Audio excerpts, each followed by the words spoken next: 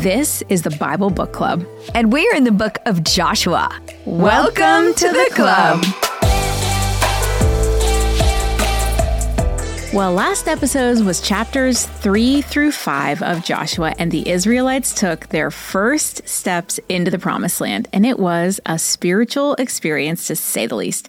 God went before the current generation, Israel 2.0, as Susan affectionately calls them, and parted the Jordan in a way that was reminiscent of what their parents would have experienced when they crossed the Red Sea. The Israelites memorialized the event. They take 12 stones representing the 12 tribes, and they reaffirmed the Abrahamic covenant by circumcising all of the Israel 2.0 men, and then they celebrate the Passover.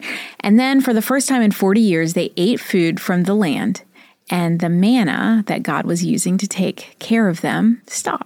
That would have been a big deal for me. Well, but they don't need it anymore, and that's exactly it would have been a big deal just to have variety. Well, right. You would have been sick and tired of that same old food, but the point here is God is going to take care of you as long as he has to, and then when you're in the promised land, you're going to get to eat the food from the promised land. These kids, the 2.0s, had never tasted anything but manna. Can you imagine when they took a first bite of grapes or something? Yeah, they probably thought fruit was amazing. Yeah.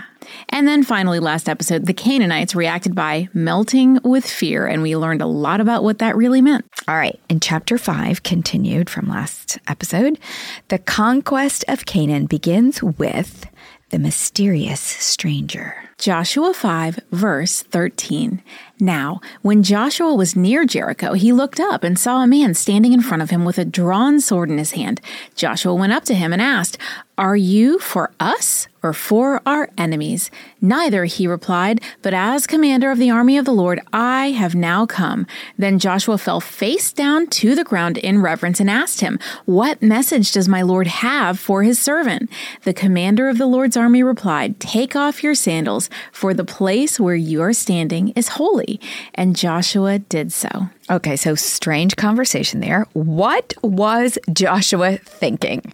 There is no background here, so it's hard to guess the setting of this conversation. Where was Joshua? Why wasn't anyone with him? He is the leader of a nation in enemy territory. Did they let him take walks alone with no bodyguards? He must have been outside because he has his sandals on, and his tent couldn't have been considered holy ground. Joshua clearly also does not have a weapon with him, or he would have instinctively drawn it in response. So he must not be outside of the camp. The stranger also is super stealthy, for Joshua is a veteran warrior, and I would have think he couldn't be easily surprised, but he was. Can you imagine the wheels turning in Joshua's head?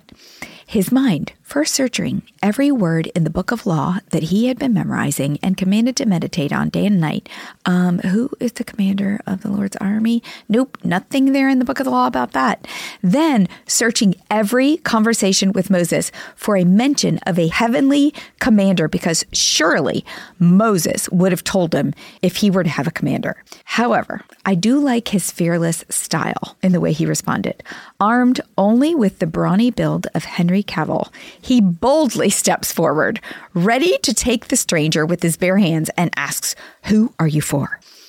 Who is this stranger who seems combative with the drawn sword? There are similarities to the stranger and past mysterious visitors, such as Abraham's visit from 3 strangers in Genesis 18, one of whom was the Lord. Jacob's wrestling with a stranger in Genesis 32, who most likely was the Lord.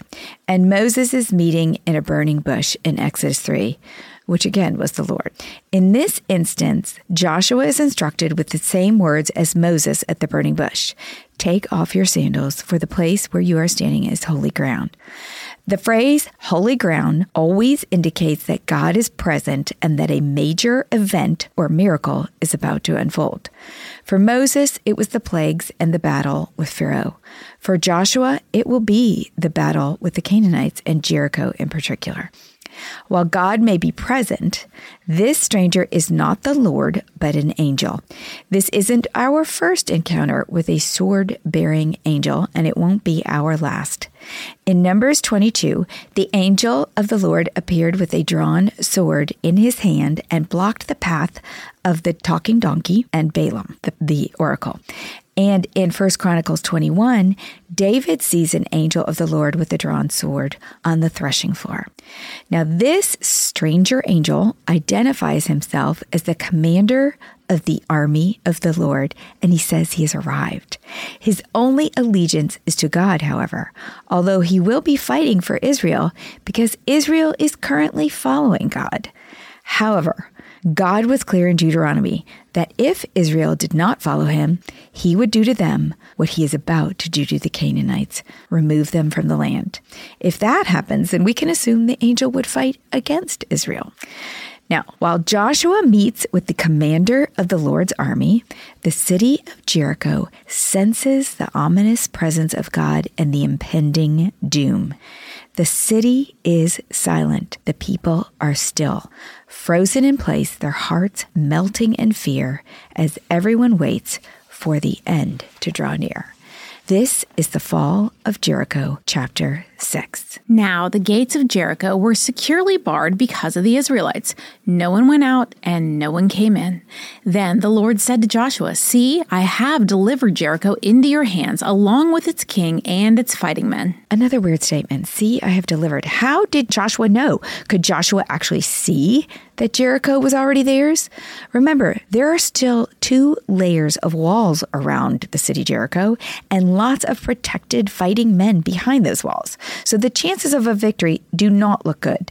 We often think the Bible as a book is too long, but many times when I read these stories, I wish there was more, not less detail. Could Joshua actually see a highlight reel or movie trailer of the fall of Jericho? Moses, we know, saw a lot of stuff in his mountain meetings with God that I would like to know more about, but not till we get to heaven. In any case, the fact that God had a direct conversation with Joshua about this battle was all the assurance that anyone would need to know that the victory was a sure thing. Next, God proceeds to lay out his unorthodox but effective plan. Verse 3, march around the city once with all the armed men. Do this for 6 days. Have 7 priests carry trumpets of ram's horns in front of the ark. On the 7th day, march around the city 7 times with the priests blowing the trumpets. When you hear them sound a long blast on the trumpets, have the whole army give a loud shout. Then the wall of the city will collapse and the army will go up, everyone straight in. This is the plan of crazy sevens. 7 priests, 7 trumpets, 7 days. For 6 days, 1 march around the city. On the 7th day, 7 marches around the city. Verse 6, so Joshua, son of Nun, called the priests and said to them, take up the ark of the covenant of the Lord and have 7 priests carry trumpets in front of it. And he ordered the army, advance, march around the city with an armed guard going ahead of the ark of the Lord. When Joshua had spoken to the people, the 7 priests carrying the 7 trumpets before the Lord went forward, blowing their trumpets, and the ark of the Lord's covenant followed them. The armed guard marched ahead of the priests who blew the trumpets, and the rear guard followed the ark. All this time, the trumpets were sounding, but Joshua had commanded the army, do not give a war cry, do not raise your voices, do not say a word until the day I tell you to shout, then shout. So he had the ark of the Lord carried around the city, circling it once. Then the army returned to camp and spent the night there. Joshua got up early the next morning, and the priests took up the ark of the Lord. The 7 priests carrying the 7 trumpets went forward, marching before the ark of the Lord and blowing the trumpets. The armed men went ahead of them, and the rear guard followed the ark of the Lord while the trumpets kept sounding. So on the 2nd day, they marched around the city once and returned to the camp. They did this for 6 days. And Jericho watched from inside the walls. Now, I wonder how many hours it took the entire Israel army to make 1 loop around the city. It would be a pretty long line of men. 40,000 fighting men they had? And then the priests too? And it must have been a big loop because if they walked too close to the wall, the people of Jericho would have thrown stuff at them. They did have spears and the bow and arrow back then, so they were armed inside the wall. Now, what were the people of Jericho thinking? 7 trumpets doesn't seem too very loud or disturbing, so I don't think that would have bothered me. When the Israelites left after the first day, did the people of Jericho celebrate? Did they think that the Israelites were giving up because the city was too fortified? What about on the second day or the third? Or maybe the Canaanites came to believe that the Israelites were trying to starve them out. But the harvest had just ended, so that wouldn't have been a good strategy because they were stockpiled. And what were the other kingdoms in Canaan thinking?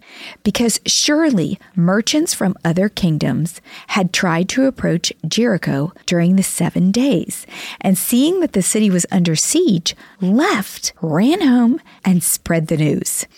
The area had to be crawling with spies from every kingdom by the 7th day. They probably were camped out at a distance, just watching in puzzled amazement. Imagine new onlookers arriving daily and asking, so how long have they been doing this? And are you sure it's the same every day? They just march around and go home?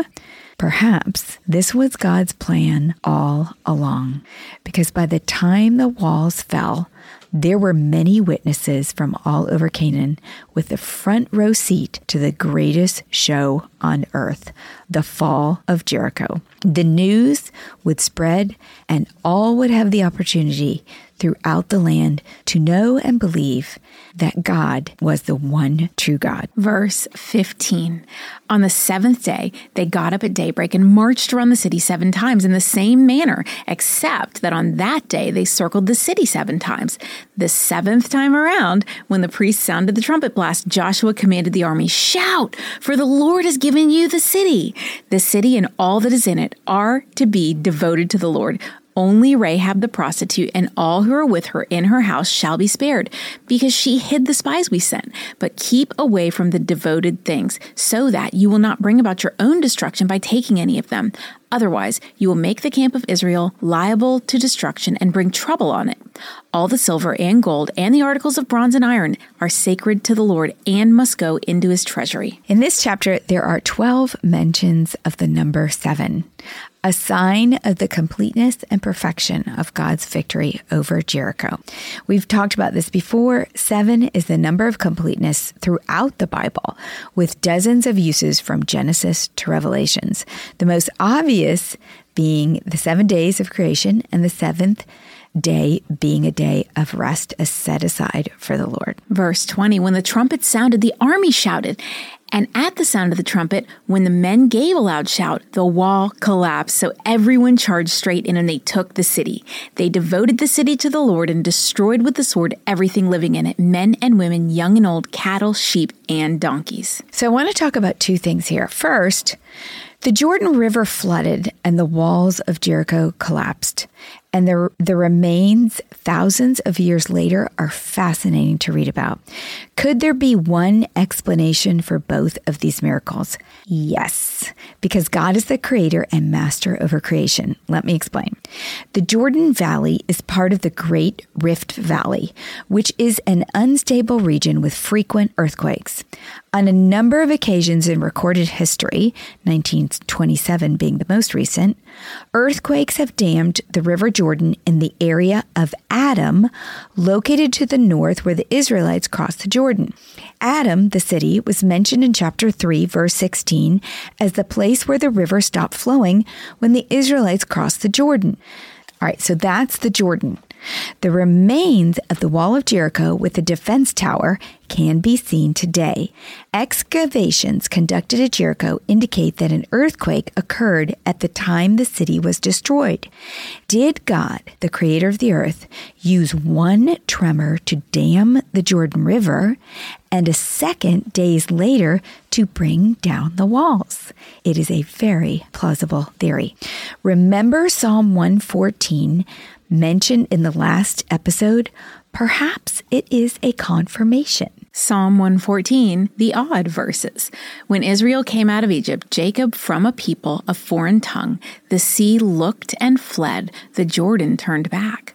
Why was it, sea, that you fled? Why, Jordan, did you turn back? Tremble, earth, at the presence of the Lord, at the presence of the God of Jacob. Could it be that the earth trembled and quaked at the presence of the Lord, who, remember, the angel had said, you are standing on holy ground, which means that the presence of the Lord was with them when they crossed the Jordan, damming the Jordan River and felling the walls of Jericho. In the next episode, the battle will be won and Jericho will be annihilated. So I want to pause to discuss one more thing. The Hebrew concept of harem. Now, the word harem is another word like hesed, which we discussed a few episodes ago, that carries more meaning than what we read in the dictionary. Harem means devoted or dedicated in Hebrew. In harem warfare, everything and everyone in a specific area was dedicated for destruction. Harem has different applications depending on the context. In its extreme form, like with Jericho, harem referred to the total destruction of a city, including its inhabitants, livestock, and possessions. This was typically carried out in cases where the city and its inhabitants were devoted to idolatry and a significant spiritual threat to the Israelites. In other instances, harem was a ban placed on certain types of the spoils of war. This meant that such items were either destroyed or devoted to God for use in the tabernacle. These devoted things could not be applied personally, which unfortunately is a hard lesson for the Israelites in the next chapter. Why would anyone ever steal from God? He sees everything, but they're going to make the mistake. Just watch. Harem was harsh, but it was sometimes necessary during this period and served the very important purpose of eliminating the risk of Israel falling out of favor with God. Their very survival and future possession of the promised land depended entirely on the obedience to God. And the harem ensured that they would not disobey by worshiping Canaanite gods. Lastly, the concept of harem was a practice of ancient Israel. Today, Jews are guided by a different set of principles and practices. So before we discuss the Canaanites' annihilation and harem, what is the backstory on the people of Canaan? Okay, pop quiz, Heather, on season 1 of Bible Book Club. And you're going to expose how old I am and my lack of memory. I did not warn her about this, but I think she's going to do great. First question. When Noah got off the ark, and there's a purpose for all these questions, we're talking about the people of Canaan and where they came from. When Noah got off the ark, he had 3 sons. What were their names? Ham, Shem, and Japheth. Ding, ding, ding, ding, ding. Good job. Okay, which of the 3 carries the promised seed that eventually leads to Christ? Japheth. No, Shem. Shem. I knew it. Shem. Okay, let's talk about these 3 peoples because it's going to get back to Canaan. Shem's people, also called the Semites, became 26 nations. So I'm talking about the table of nations here. They are also called the Semitic line. And you may also, so that's where the Semitic line comes from. They're also, sometimes you've heard the word anti-Semitism. That, again, means anti-Jewish because they're the line. So these are terms that came from this one son, Shem. Now, while this line includes the Israelites who carry the promised seed, it also includes many people who don't.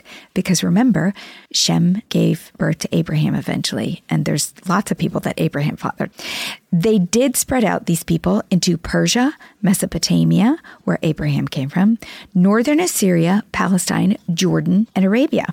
And we have met some of the people from Shem on our journey to the promised land because God forbade Israel to fight with them.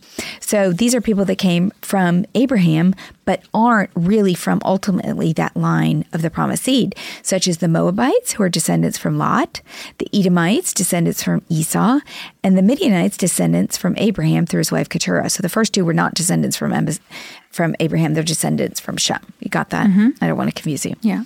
Now today, people from the Semitic line include the Jews, Arabs, Assyrians, and Samaritans because they all came from Shem. Yeah, as I recall, Japheth went north and they became like the Ireland, Scotland, and Correct. Ham went south and became like the Egyptians and the Persians, right? You are spot on. You are getting it. You're acing this test. So the other two sons form two branches that are called the non-Semitic people. They're Japheth, because the Japhethites, or 14 nations that spread out to the northwest of Canaan, including Asia and Europe, which of course led to America. Japheth's line disappears from our current storyline and doesn't really reappear until the New Testament, when Greece and Rome play a large role. Now, the Hamites became the largest with 30 nations, and all three again make up the 70 nations in the Table of Nations.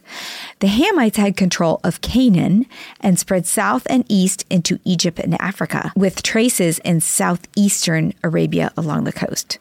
Now, show note, I will put a link to the map of the Table of Nations in the show notes that we've shared before, so you can see where all these populations developed. In all, there were 70, like I mentioned, and this is the Table of Nations. Now, if you recall, season 1, starting in episode 10, Ham was a bad dude, and so was his son Canaan, hence Canaanites. It is unclear what they did to Noah in chapter 10 of Genesis, except that it says Ham saw his father's nakedness, and he told his brothers, who, to their credit, the brothers covered Noah up. So the brothers, Japheth and Shem, did the right thing.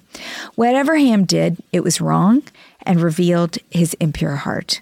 He took advantage of his father Noah when he was incapacitated and lay uncovered. We also know that whatever Ham did, his son Canaan was involved, because when Noah woke up and found out what had happened, he cursed Canaan and blessed Shem and Japheth, which is odd. He cursed his grandson and blessed his sons, Shem and Japheth. Now, the propensity to sin stuck for this line of people from Ham. In fact, Ham was the father of all three of the nations that at some point held Israel captive. Egypt was one, from whom the Israelites had just escaped after 400 years of slavery, and Babylon and Assyria, captors of Israel in books to come, were also from Ham. Ham is also the father of the tribes inhabiting the Promised Land in our current story of Joshua, the tribes that Joshua must conquer. The most prominent are the Anakites, Amorites, Canaanites, Gibeonites, Girgashites, Hittites, Hivites, Jebusites, Perizzites, and ultimately the Philistines. In our story, the descendants of Shem, and specifically the tribe of Israel, are the protagonists. They're the ones we want to win. And the descendants of Ham, the many tribes inhabiting Canaan, are the antagonists, the one we want to lose. Because God chose to use those who were faithful to bring the hope of salvation to the world. Those people are listed in the Hall of Faith in Hebrews 11, their whole line. Abel, Enoch, Noah, Abraham and Sarah, Isaac, Jacob, Joseph, Moses, Joshua, by mention of Jericho, because his name isn't specifically in the Hall of Faith, Rahab, grafted into Israel, but not originally an Israelite, Gideon, Barak, Samson, Japheth, David, Samuel, and the prophets. And those who were unfaithful, those who chose to oppose God and thwart his plan of redemption, were the enemies of Israel and are the enemies of Jesus Christ. So why did God command harem against the Canaanites? Listen to Genesis 15:16. In the fourth generation, your descendants will come back here, for the sin of the Amorites has not yet reached its full measure. In this verse, God was talking to Abraham and telling him, forward thinking, this is what's going to happen. The destruction of the nations of Canaan was not just to make a place for Israel. It was a judgment on the wickedness of those nations. Moses then warned Israel in Deuteronomy 9. After the Lord your God has has driven them out before you, do not say to yourself, the Lord has brought me here to take possession of this land because of my righteousness.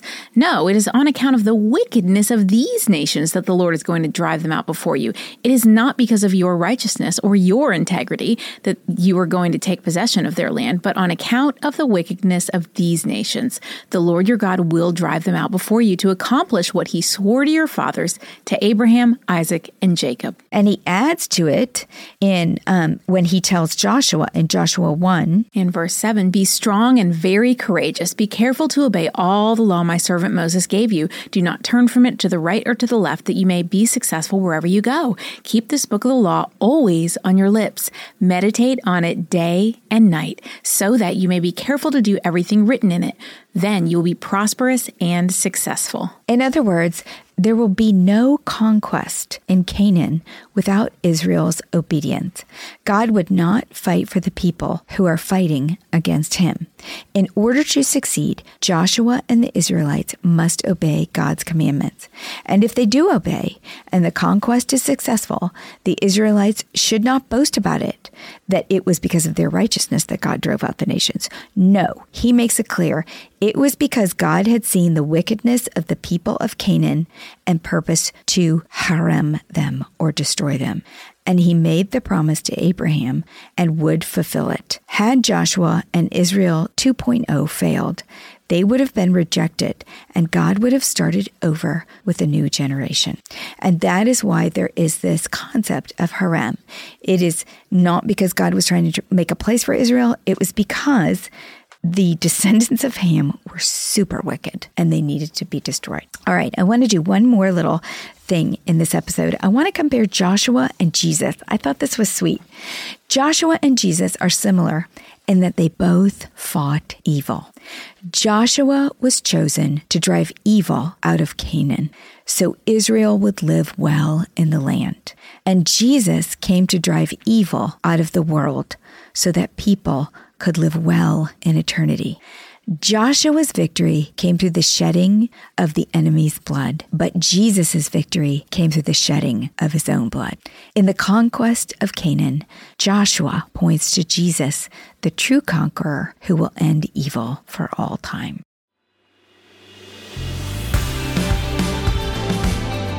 What's a club without friends? If you're enjoying the Bible Book Club, why don't you share it? And then you can say, Welcome to the club.